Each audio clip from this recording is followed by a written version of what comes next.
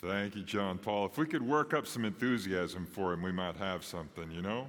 Hey, praise the Lord. If you have your Bible, I want to invite you to turn to 1 Samuel chapter 15. We're going to talk today about a passion for purity, a passion for spiritual purity. When we get to this passage in 1 Samuel 15, we find our friend Saul. He is king, and King Saul has been given a mission. He's been given clear instructions. This is what you're supposed to do. The instructions came from God through the prophet Samuel. Samuel said, here's what the Lord says for you to do, Samuel. Go and wipe out the Amalekite people. Take all of them down. And indeed, our friend Saul does go and make war on them, but he stops short of full obedience. I want you to read with me from 1 Samuel chapter 15. Verse 22, if you'd like to stand with me while we read from the word of the Lord, I'd be grateful for that. Here's what the Bible says. And Samuel said, has the Lord as great delight in burnt offerings and sacrifices as in obeying the voice of the Lord? Behold, to obey is better than to sacrifice, and to listen than the fat of rams. Let's pray together, church. Today, Lord, we have gathered with the idea that you, Lord, have joined us as yours, both to you and to one another. So today, encourage us with this word from your word. Help us, Lord, to listen well and respond. May today, Lord Jesus, be the day that you call us to a fresh start. And thank you, Lord Jesus, in advance for what you will do. It's in Jesus' name we pray. Amen. Thank you, friends. You may be seated. You know, when we read through this story, we see God's clear instruction. It must be obeyed, not debated. If you go back to the first 11 verses of this chapter, you will find the instructions that I mentioned a moment ago. God said, go wipe out the Amalekite people.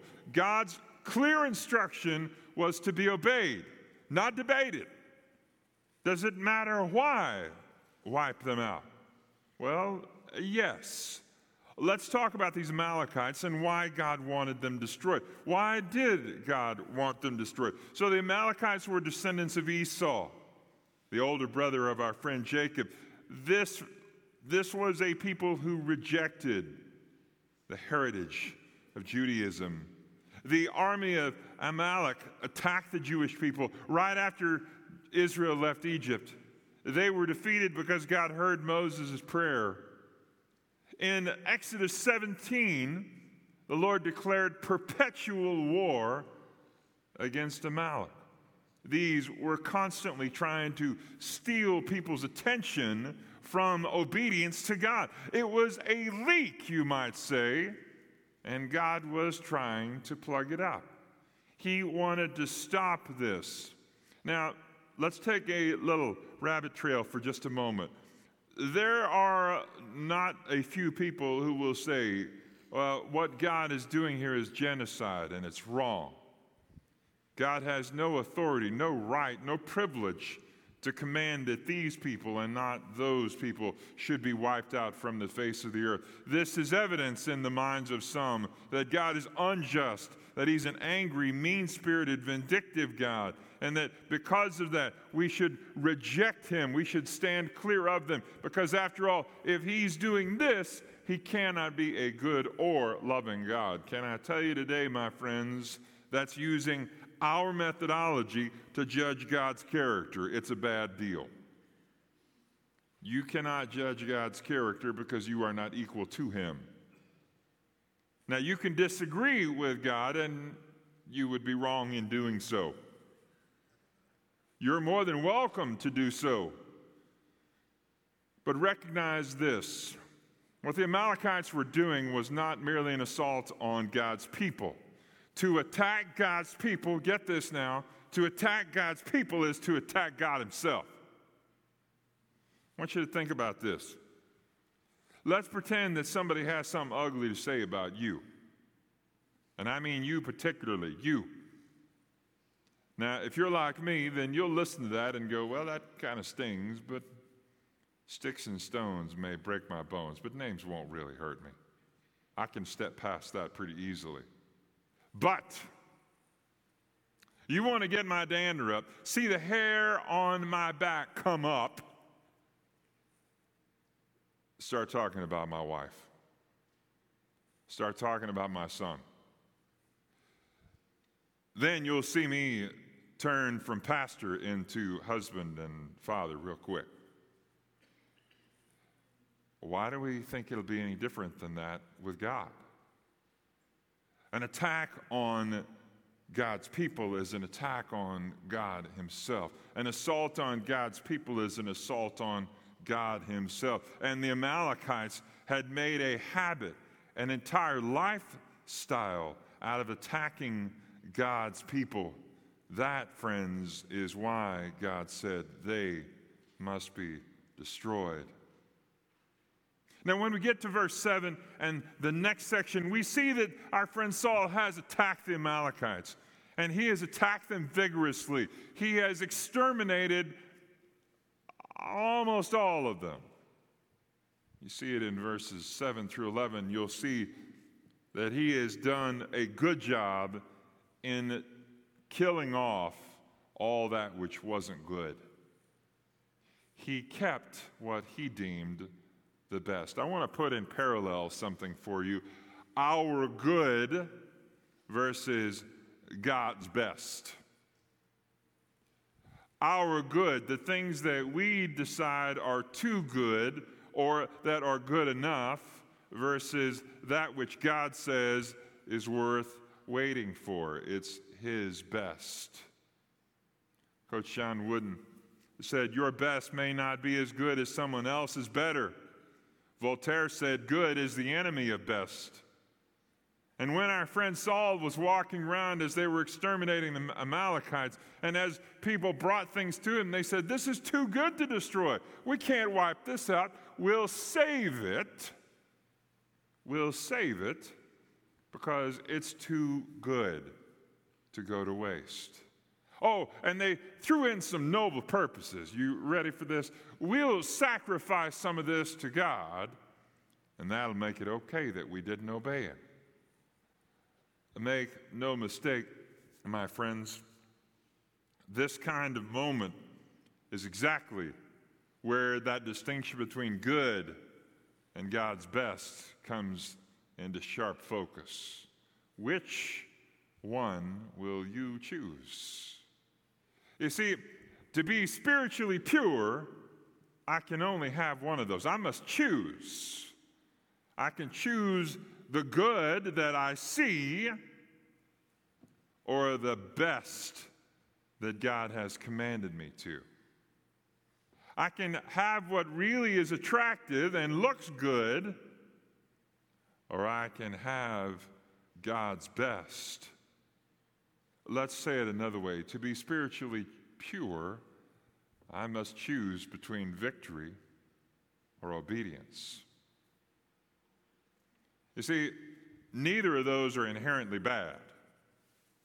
The problem comes when God has given me clear instruction, when he has said, wipe them out, overrun them, don't leave anything. And that was the instruction that God had given. And Saul didn't keep it. It's a sad commentary. Why, Darin, is it sad? Because Saul had already made this mistake once. Go back a couple of chapters and you'll find Saul had made the decision that obeying God wasn't as important as being popular. We've seen that show before, maybe even in our own lives. We've seen this mistake, and Saul had sought God's forgiveness and received it, just like David did last week. This moment in time, then, where Saul comes to this, is where Saul substituted saying obedience for doing obedience. To be spiritually pure, we must choose differently. You see, in Saul's mind, you can see it in this chapter, in Saul's mind, he did do what God said. But to be spiritually pure, we must choose differently. We can't do like Saul did. Partial obedience is full disobedience. I don't want you to miss this, friends, and it comes with a moment of reckoning. Saul's moment of reckoning arrives in verses 12 to 15. Let's talk about a moment of reckoning for a minute, shall we? One of my professors at Southwestern Seminary, he was a guy that was given to late-night snacks. His wife knew this, and she would, from time to time, make things and leave them in the refrigerator for Bruce to find them. And so he would go in and he would find the snack that she had prepared for him, left in the refrigerator, lovingly, graciously. And he went in this one particular night, and there was, in the refrigerator, a chocolate shake. He got really excited. Wow, this is tremendous. So he grabs it out of the refrigerator and takes a big slug. And then he realizes it is not, in fact, a chocolate shake. It is pancake batter. He had some explaining to do the next morning about why there was pancake batter spit on the wall. His moment of reckoning came without a warning label.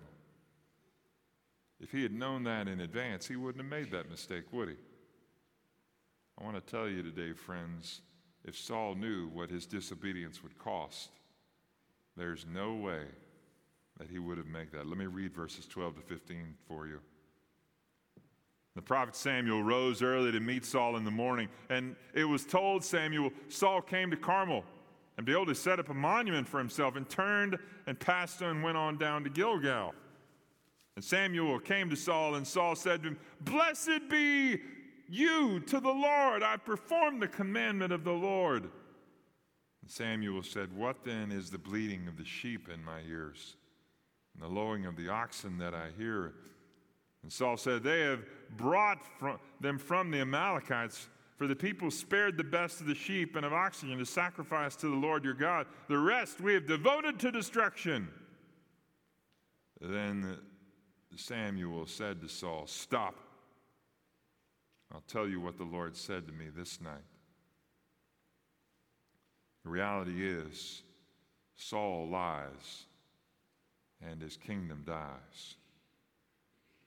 Saul greets Samuel warmly. This wasn't the first time he'd made this mistake. Like we said a minute ago, Saul had made it before, but such a mistake was one that he drank from the poison well again. I've done everything the Lord commanded me, he said. I've even built a monument to myself to celebrate that. Samuel wasn't having it, not for a moment.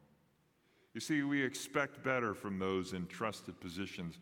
We had a great example of that just this week. There was a video floating around on Twitter, maybe you saw it too. That was a video of a police officer, a body cam from their time of service. They had been sent to serve an eviction notice, and they were going through taking something of an inventory of the house, and as they did so, they thought their body camera was off, but they did not know that it was, in fact, not off.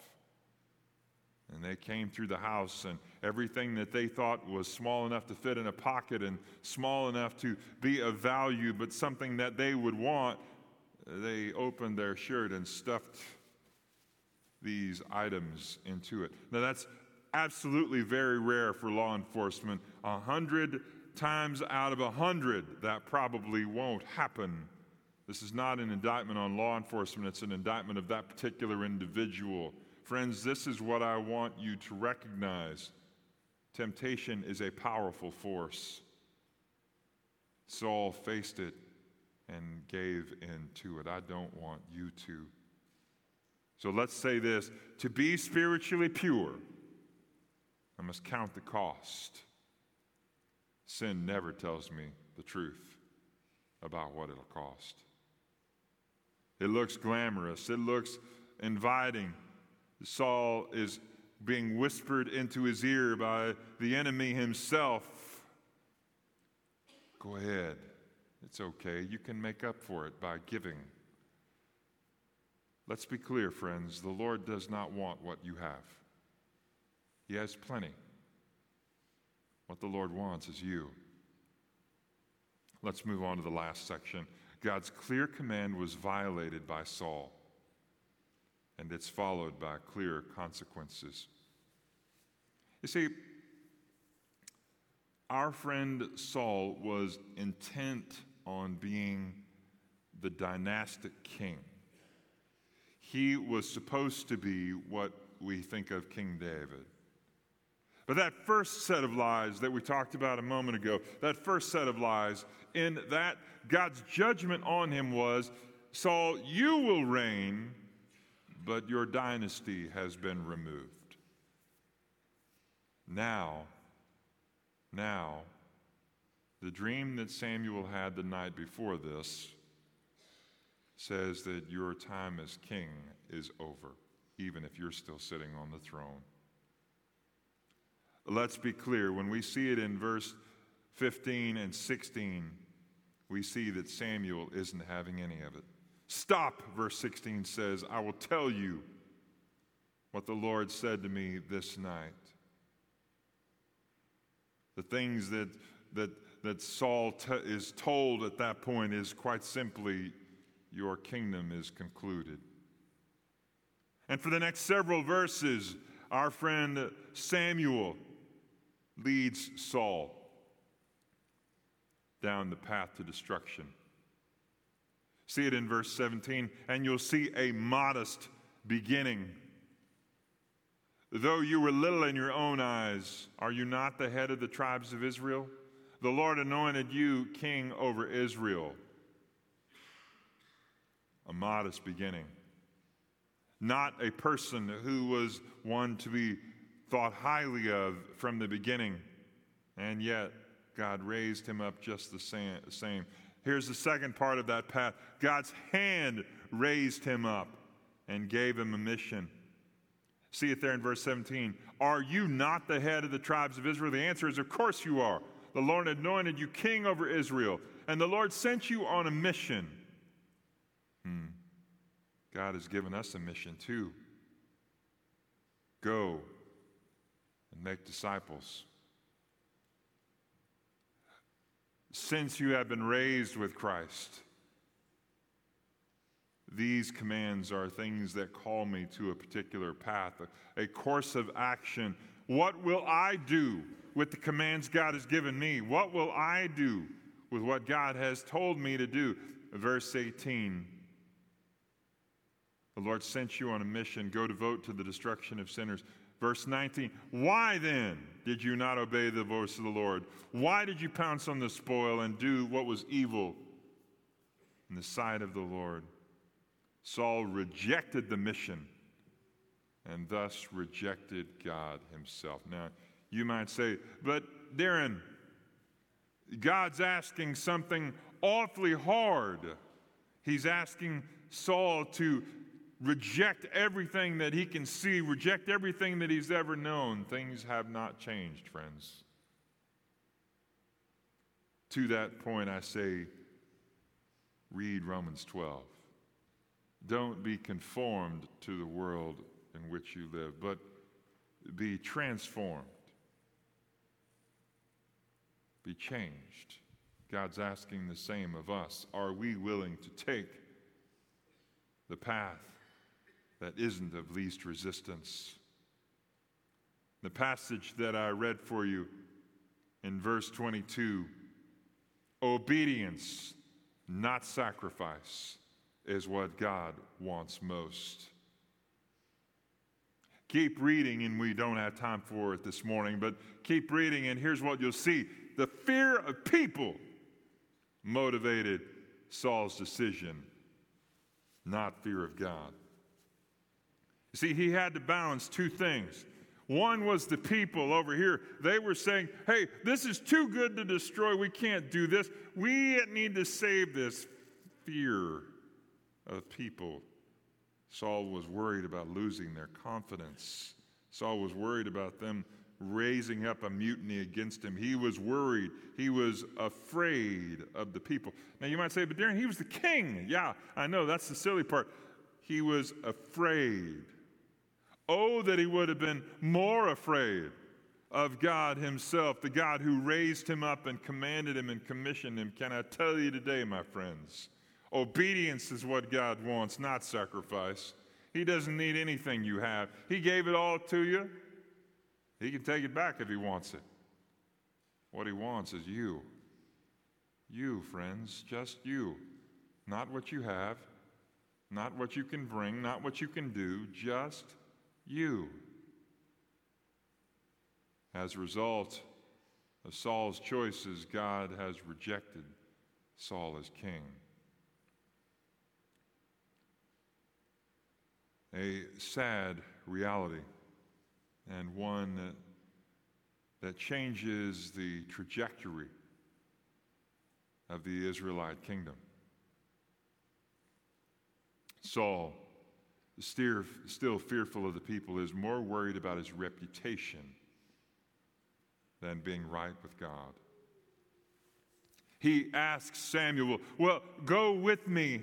So, if we might insert an editorial comment, so I don't lose face. Oh, that he was worried about losing God's trust at that point.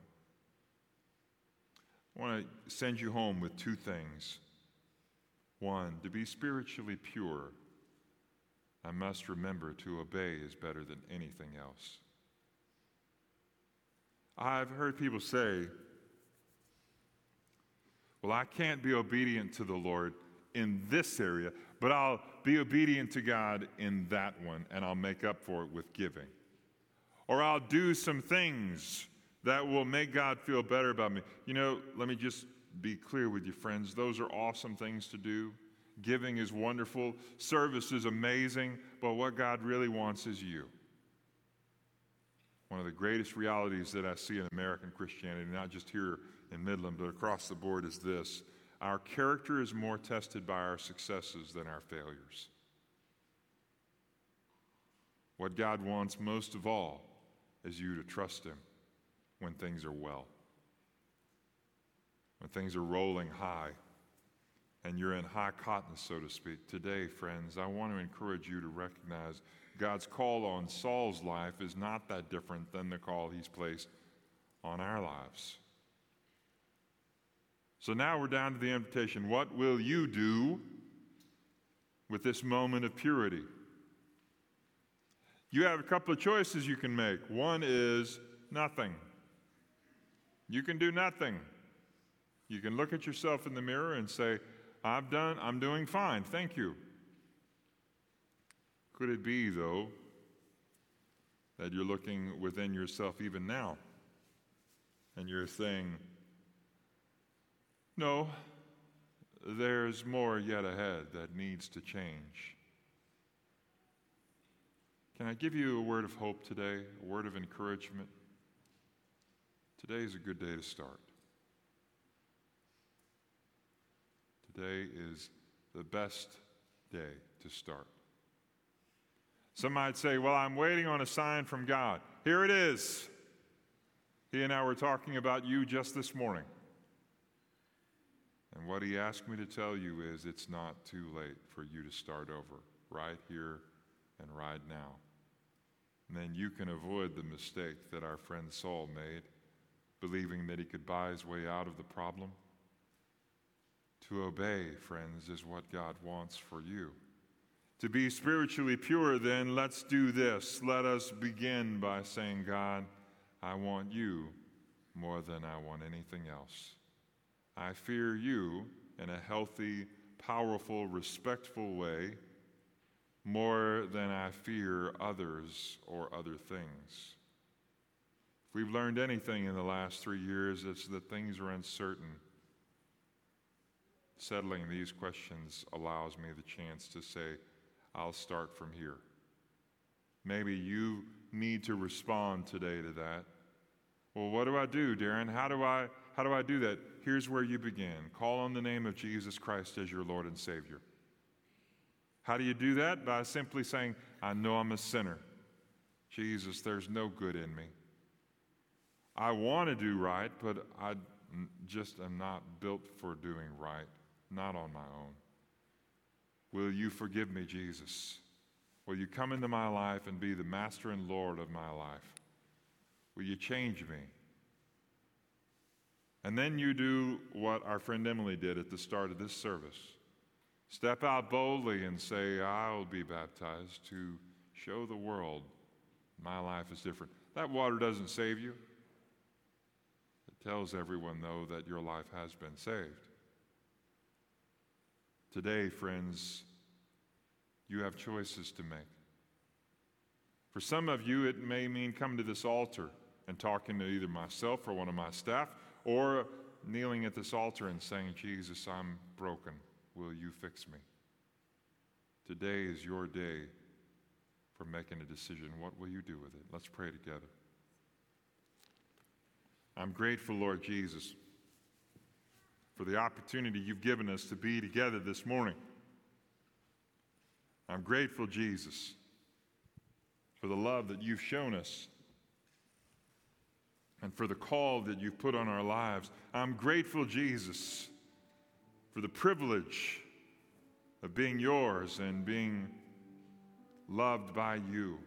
I know, Lord, I know there are many who are struggling right now with the idea that Saul deserved another chance. Jesus, you died to give us that next chance. So, Lord Jesus, instead of us being critical of your decisions, then let us embrace the grace you've offered us now. I pray today, Jesus, that we would learn from the mistake of Saul. And we would hear again the words of Samuel, to obey is better. I pray, Father, for those who need to respond to you today, whatever that means.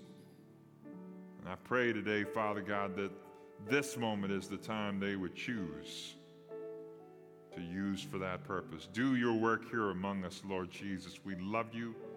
It's in Jesus' name we pray.